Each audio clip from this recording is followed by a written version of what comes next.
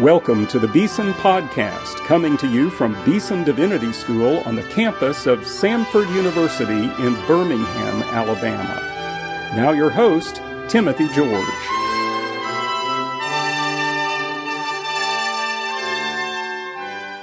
Welcome to today's Beeson Podcast. Well, I'm just delighted that I have a very special guest I want to introduce to you. We're going to have a conversation with Dr. Andrew Purvis, who is the Jean and Nancy Davis Professor of Historical Theology at Pittsburgh Theological Seminary. I believe this is your first time to be to Beeson. It is. And welcome. We're delighted to have you here. Now, as you may be able to tell as this conversation goes along, although he's been in Pittsburgh for a number of years, he's originally from another place in the world. I still am. Scotland. From Edinburgh. So please tell us a little bit just about your own background and growing up in Scotland and getting to America. Well, I didn't grow up in the faith. My mother was a latched Irish Catholic. My father was a barber. I went to city schools and dropped out of school when I was 16. Went to train as a sort of an accountant doing night classes with the City of Edinburgh Corporation. And when I was 19, had a conversion experience completely out of the blue and decided that I had a call to ministry, word and sacrament. So I had to go back to high school at 19. And then when I was 22, went up to Edinburgh University as a mature student, as they called it. I really wasn't very mature, but that's what they called us. Did an indifferent philosophy degree, nothing terribly spiffy. I was very insecure. I was from a blue-collar family, and this is not what I anticipated ending up. And then went up to New College to study theology, and that's when it caught fire. Somewhere around my second year, it's just, oh, wow. Studying with Tom and James Torrance, of course. And then I was given a scholarship and studied at Duke for a year after my theological training in Edinburgh, then back to Edinburgh for my PhD, and then 3 months with Jürgen Moltmann in Tübingen. And I was working on him in part. And then that was just an amazing experience. And along the way, I met an American woman who was on an international Rotary fellowship to study anywhere in the world. She was from the College of Worcester in Ohio. Picked Edinburgh. I was in my third year of my BD, as we call it there still. And we very quickly fell in love. We were married in 1975, now coming up 39 years, 3 children later. Yeah. And she is a minister in the PCUSA in Pittsburgh Presbytery and a very, very fine pastor and preacher. We decided to come to the States for no particular reason other than we'd been in Scotland for 4 years. So why not let's go to the States, and who knows.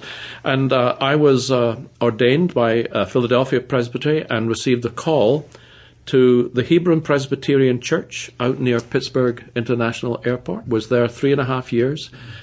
Timothy, I hadn't a clue what I was doing. But nobody had taught me to pray. It was all very left brain. And I discovered that I was a pastor who had no piety. And I stumbled into Henry Nouwen, who led me to Thomas Merton, and that's a long story. And after 3.5 years of that ministry, I was called to Pittsburgh Theological Seminary, and I've had 5 faculty positions. Pastoral theology and spirituality. Then they dropped the spirituality after a while, maybe wasn't pious enough, and just pastoral theology. Then the Hugh Thompson Kerr Professor of Pastoral Theology. Then the Professor of Reformed Theology, and now the Davis Professor of Historical Theology. So I didn't know I knew as much. So you've covered the gamut. I've covered the gamut, yes, that's right. Wonderful. Well, I want to take you back to Edinburgh a little bit in your studies there. First of all, you mentioned your mother was Irish Catholic by birth and upbringing. You are therefore partly Irish as well. And so talk a little bit about the Celtic revival and Renaissance, and does that have anything to say to Reformed theologians today? Well, let me tell you a little story first, just to give you a bit of context. My mother had 2 or 3 miscarriages before I was born. They had been married, then my father was off to the army, 4 years in Burma, never talked about it subsequently. We have words for that nowadays, but in these days they didn't. And I was 6 weeks prematurely born, and they reckoned I would die. My mother gave birth and sent down to the priest, a Monsignor of St. Mary's Cathedral in Edinburgh, on the second day of my life. He came to the hospital, and on the other side of my birth certificate in Latin, there is the statement of my baptism in extremis. And I've often thought, that's the story of my life. I once was lost, but now I'm found. That constantly God is the God who interferes, to save us. And in recent years, I've claimed my Irish heritage a little bit stronger than I had before, and stumbled into the Celtic tradition, which is full of wonder and mystery and play, but also full of Trinity and great heroes of the faith, a missionary church. You think of the great Celtic saints, Bridget of Kildare, Brendan the Navigator, Columba, of course, Patrick, the Englishman. Now a lot of the hagiography, the lives of these saints have been translated, and we have wonderful documents from the 7th century now that we can read, and the penitential traditions, the care for the earth, the care for community, because the monastery, not the diocese, was the center of the Celtic tradition. And when the monastery was a nunnery, the abbess, like Bridget of Kildare, was the central person. And we have early pictures of St. Bridget standing behind a communion table, the bishop's mitre and crook in her hand. And you don't mess with St. Bridget of Kildare. She's a fierce woman. Patrick had the sense that Ireland was the edge of the world. The Roman Empire is collapsing. The Rhine has frozen over. The Germanic hordes are on the loose. The world as it's known, civilization as it's known, is coming to an end. And Patrick believes that he has been sent by God to evangelize the Celts before it's too late. So there's this passion and intensity and urgency in Celtic evangelism that as a establishment Presbyterian we've pretty well lost.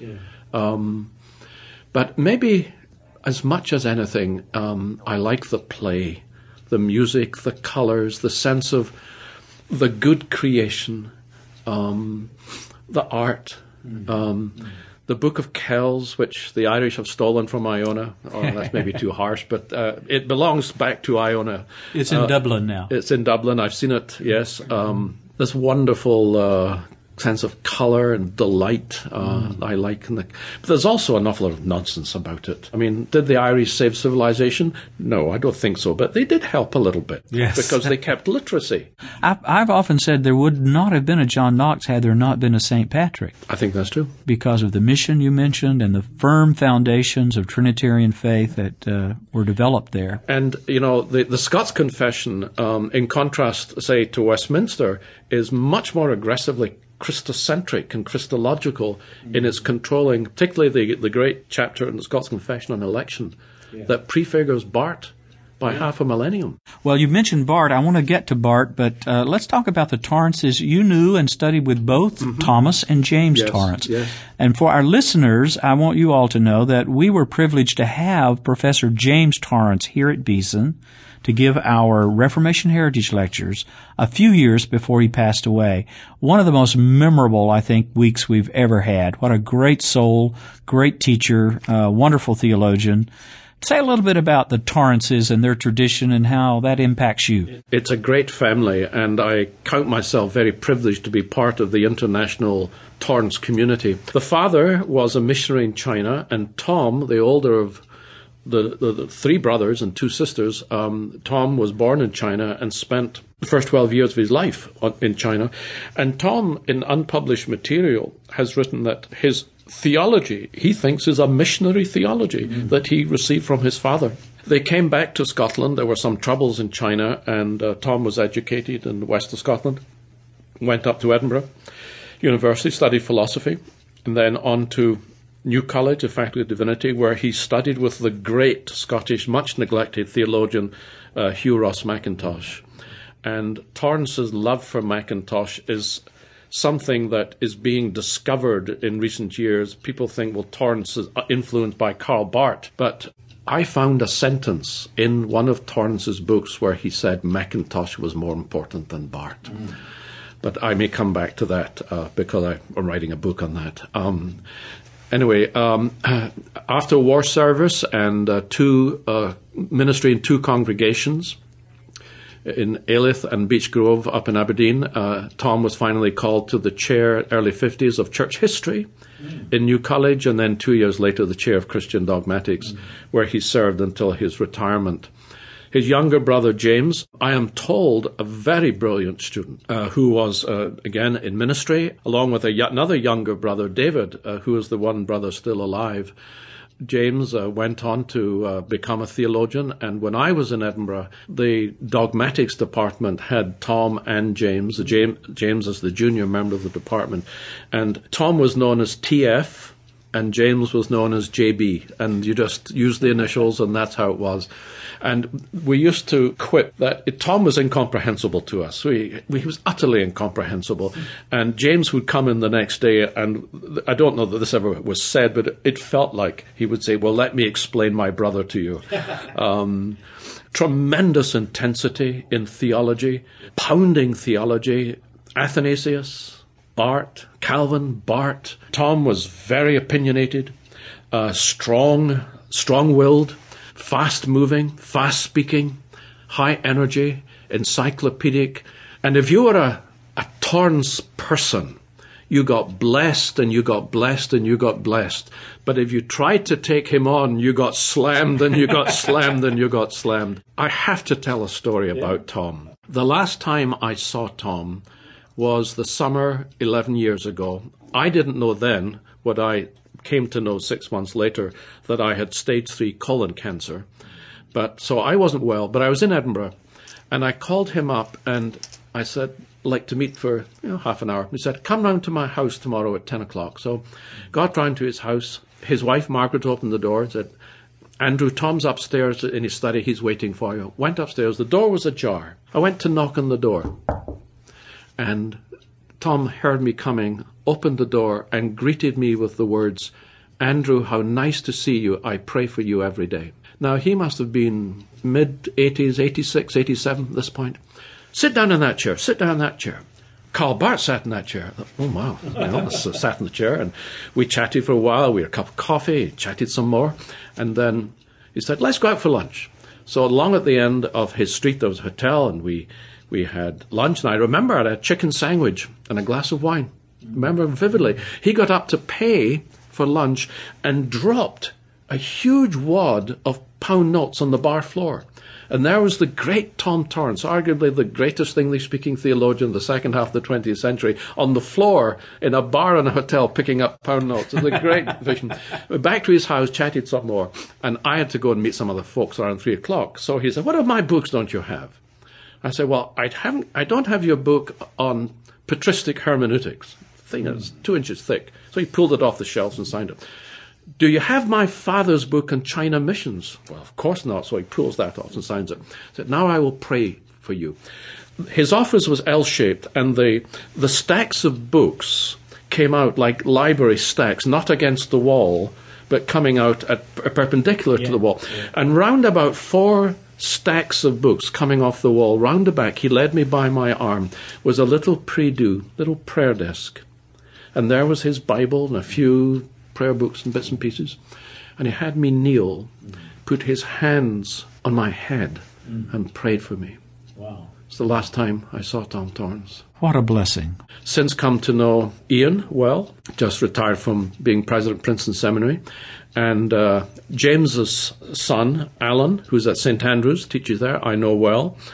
And I was part of the Torrance Conference for the Incarnation book, where I gave a paper. And so Robert Walker, who edited the books Incarnation and Atonement, I know. And I'm on the editorial board of the Torrance Theological Fellowship Journal, and et cetera, et cetera. I want to ask you a little bit about James. That's a wonderful story about Tom Torrance. When James was here, of course, everyone responded to his warm-hearted piety, his pastoral approach. Students just flocked to him. They sat at his feet as though at a master's feet. The thing I remember most was the big, sharp distinction he drew between contract and covenant. Oh, yes, yes. Say a little bit about that and what that meant to James and his theology. A fundamental distinction. put it in terms that would be familiar to the folks who might be listening to this.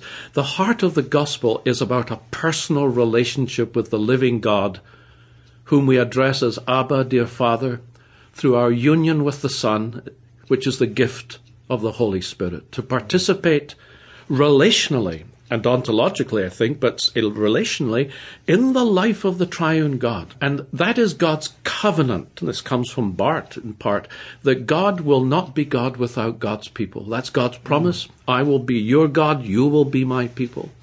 Over and against the federalist theology in Scotland that essentially saw a covenant of works as prior to a covenant of grace, and that it's the Western Ordo Salutis, the Western Order of Salvation, that God is essentially lawgiver, and the atonement is to be construed largely in terms of penal atonement. Now, I argue that there's a place for that. It's part of a messy whole. But the Western tradition, particularly the Westminster tradition, in my judgment, the judgment of the Torrances, elevate that aspect of atonement to the detriment of other, the priesthood of Christ, say, in Hebrews, or reconciliation theories elsewhere in the New Testament. There are much more relational term. So the atonement is the church never canonized, as the ecumenical historical church never canonized atonement. We did Trinity, we did Christology, but atonement's sort of messy, difficult, deep mystery. And in some ways we lay different biblical perspectives on atonement side by side, and they don't always quite fit. And this has been a distinction between a lot of Western theology and Eastern theology as well. That's right. And I know Tom Torrance was much attracted to the East, and you mentioned Athanasius. Right. And Tom, in fact, when he was, I think this was his moderatorial year, 78, maybe wrong in that, was traveling in Ethiopia and was ordained a proto-presbyter of the Ethiopian Orthodox Church. I didn't know that. So go figure that canonically. Especially as the moderator of the Church of Scotland. Right. The idea that there's a place for God's law, but when law gets elevated to such an extent as it did in Scotland, when it's allied to views of limited atonement, then it induces a kind of a fear. Am I one of the elect? Have I fulfilled my side of the contract? And this is where MacLeod Campbell comes in, of course, attacking that, even if he went too far in the other direction, perhaps, could be argued. He was a 19th century Scottish 19th century. His great book, The Nature of the Atonement, 1856, one of the most difficult books one would ever read, but evangelical in a certain kind of a way. Passion for the Lordship of Jesus Christ. Yeah. Passion for our incorporation into a covenant communion with the Father. Passionate about worship through the Son in the Spirit to the glory of the Father. Now, since you've been a professor of spiritual formation and pastoral theology, the whole 9 yards, another point that James made that's always been very impressive to me when he was with us and in his writings, it's about the intercession of Christ. And our prayer life, that it is Jesus Christ in heaven, the right hand of the Father, who intercedes for us and takes our prayers and offers them to the Father. What's at the core of that construal? Well, I think I think this may sound a little odd. I think the center, the kinetic, dynamic heart of theology, of practical theology, and there's no theology that's not practical, because there's no knowledge of a non-acting God. The heart of Christian life and the heart of Christian ministry, I think, is the ascension of Jesus Christ, who sends us the Spirit to join us to his continuing ministry to the glory of the Father. Timothy, I think of it this way. Why do we usually speak of Jesus only in the past tense? If we speak of Jesus in the present tense, a living, reigning, and acting Lord, and then we ask, well, what is he up to? What is it that we are joined to that enables us to live the life in Christ, in Christo, 164 times in Paul's letters? And this comes out of Calvin, that what is Jesus doing? He's doing three things. He's presenting us to the Father. He is sending us the Holy Spirit. We are the people of Pentecost. Even Presbyterians are charismatics. And he prays for us. Yeah. And this, to me, is the dynamic center of all Christian expression of worship and of ministry, that we participate in the continuing ministry to the glory of the Father, through the Son and the power of the Spirit, for the sake of the world. In other words, in prayer, in worship, in ministry, in our ethics, we are not cast back upon ourselves. We're cast back into the arms of Jesus to bear witness to his ministry among us. So it's an amazing discovery to realize that I am not messianic. People tell me, minister types often say that they have an incarnational ministry. And I will say, no, you don't. It's already been done. Yeah. Your job is, how do you get in on that which has already been done, is being done, and will be completed? And that's union with Christ. Yeah. We're joined to Jesus Christ, in Christo, in Christ. Yeah, how spiritually encouraging that is. And you've written so many books, Andrew. I wanted to ask you particularly about one book whose title intrigues me, The Crucifixion of Ministry, Christian Faith in Turbulent Times, the Crucifixion of Ministry and the Resurrection of Ministry. What do you mean, crucifixion of ministry? I was walking with Kathy, my wife, on the beach about 6 years ago. It was Friday evening. Our children had scattered, gone off to wherever they go home, and we were going back to Pittsburgh the next day. And we're walking down the beach, and we're talking about going back, I to teach my courses at Pittsburgh Seminary, and she to her ministry of preaching, teaching, pastoral care. And she got into a little bit of a moan. I preach and preach and preach, and nothing seems to change. I teach and teach and teach, and they don't seem to get it. The sore heads remain sore-headed and so on. And suddenly, a bolt from the blue hit me. She is realizing that she's not the Messiah. If anything's going to transform a community, a person, it is Jesus and the power of the Spirit. The mission of the Father through the Son, the power of the Spirit. And sometimes the problem is we're in the way, as if it's my ministry. And that's when the notion came to me that our ministries have to be crucified. And then I got even a little more alarmist and realized that if we don't put our ministries to death, God might put our ministries to death because we are the problem. And that little book came out of that reflection, and then the Resurrection of Ministry that continued the conversation. And the Crucifixion of Ministry has sold more copies around the world than the rest of my books put together. Really? Is that right? Yeah. And both the Crucifixion and Resurrection of Ministry are now in Korean. I really do regard the Crucifixion of Ministry, which was an attempt to take this whole Torrance theology, this whole Scottish tradition that I was so steeped in, to take it and make it accessible, especially for mid-careers, beaten up, underpaid, overstressed, overworked, fed up pastors. That's who it's written for. And it's written in a conversational style without footnotes. It's a little edgy, deliberately, but trying to present an approach to ministry that's liberating. And I can only bear witness to the countless numbers of emails from around the world, because InterVarsity Press, they published it, and they really do get books out. The book is everywhere, and I get emails from pastors all over the world saying, thank you. It's very humbling. I don't know if this is true or not, but I like to believe that that book was a special anointing, that it was a gift of God's choosing, and that something happened with that book that was a miracle. You're here at Beeson to present our annual preaching lectures, and we're almost out of time, but I have to ask you to talk a little bit about preaching.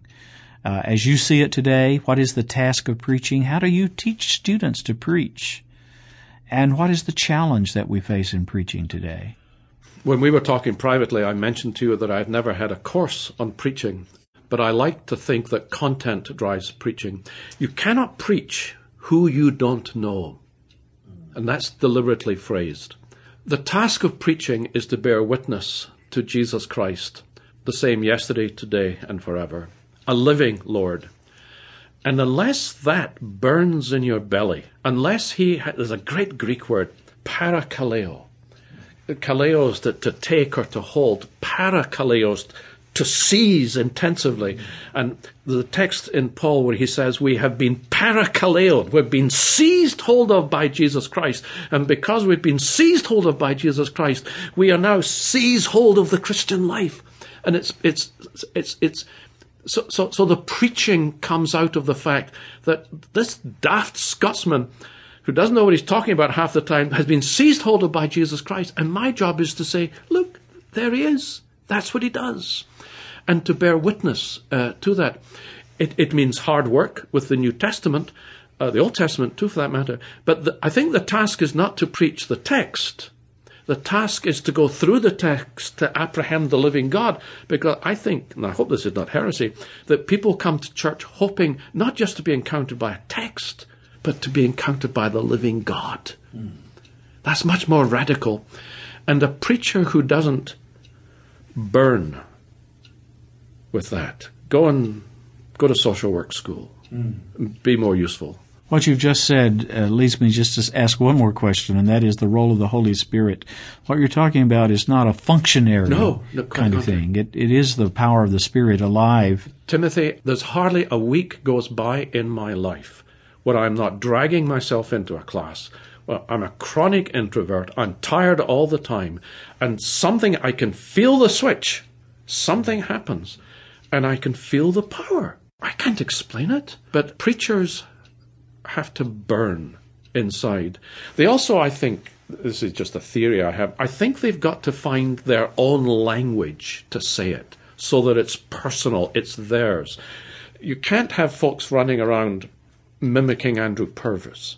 They've got to find their own language, their own phraseology, their own way of doing it. But when it's personal and when it burns, you're compelled to preach. Now, this is heresy.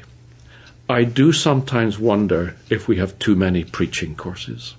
People have come through the years that I want to go do a PhD in preaching, I want to do a PhD in pastoral theology, and I say, don't. Go and do a PhD in theology. Let the content provide, shape, guide the expression and the way you do it. Preach Jesus Christ, crucified, risen, and ascended, and there is power. But it's not your power, not my power. It's the power of God, and every time it happens, it's a miracle. My guest today on the Beeson Podcast has been the Reverend Dr. Andrew Purvis. He is the Gene and Nancy Davis Professor of Historical Theology at Pittsburgh Theological Seminary. Thank you for the wonderful work you do, your commitment to the gospel, to the Church of Jesus Christ, and God bless you in everything you do to honor the Lord. Thank you.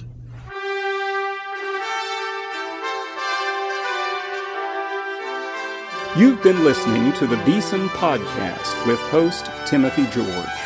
You can subscribe to the Beeson Podcast at our website, BeesonDivinity.com. Beeson Divinity School is an interdenominational evangelical divinity school training men and women in the service of Jesus Christ. We pray that this podcast will aid and encourage your work, and we hope you will listen to each upcoming edition of the Beeson Podcast.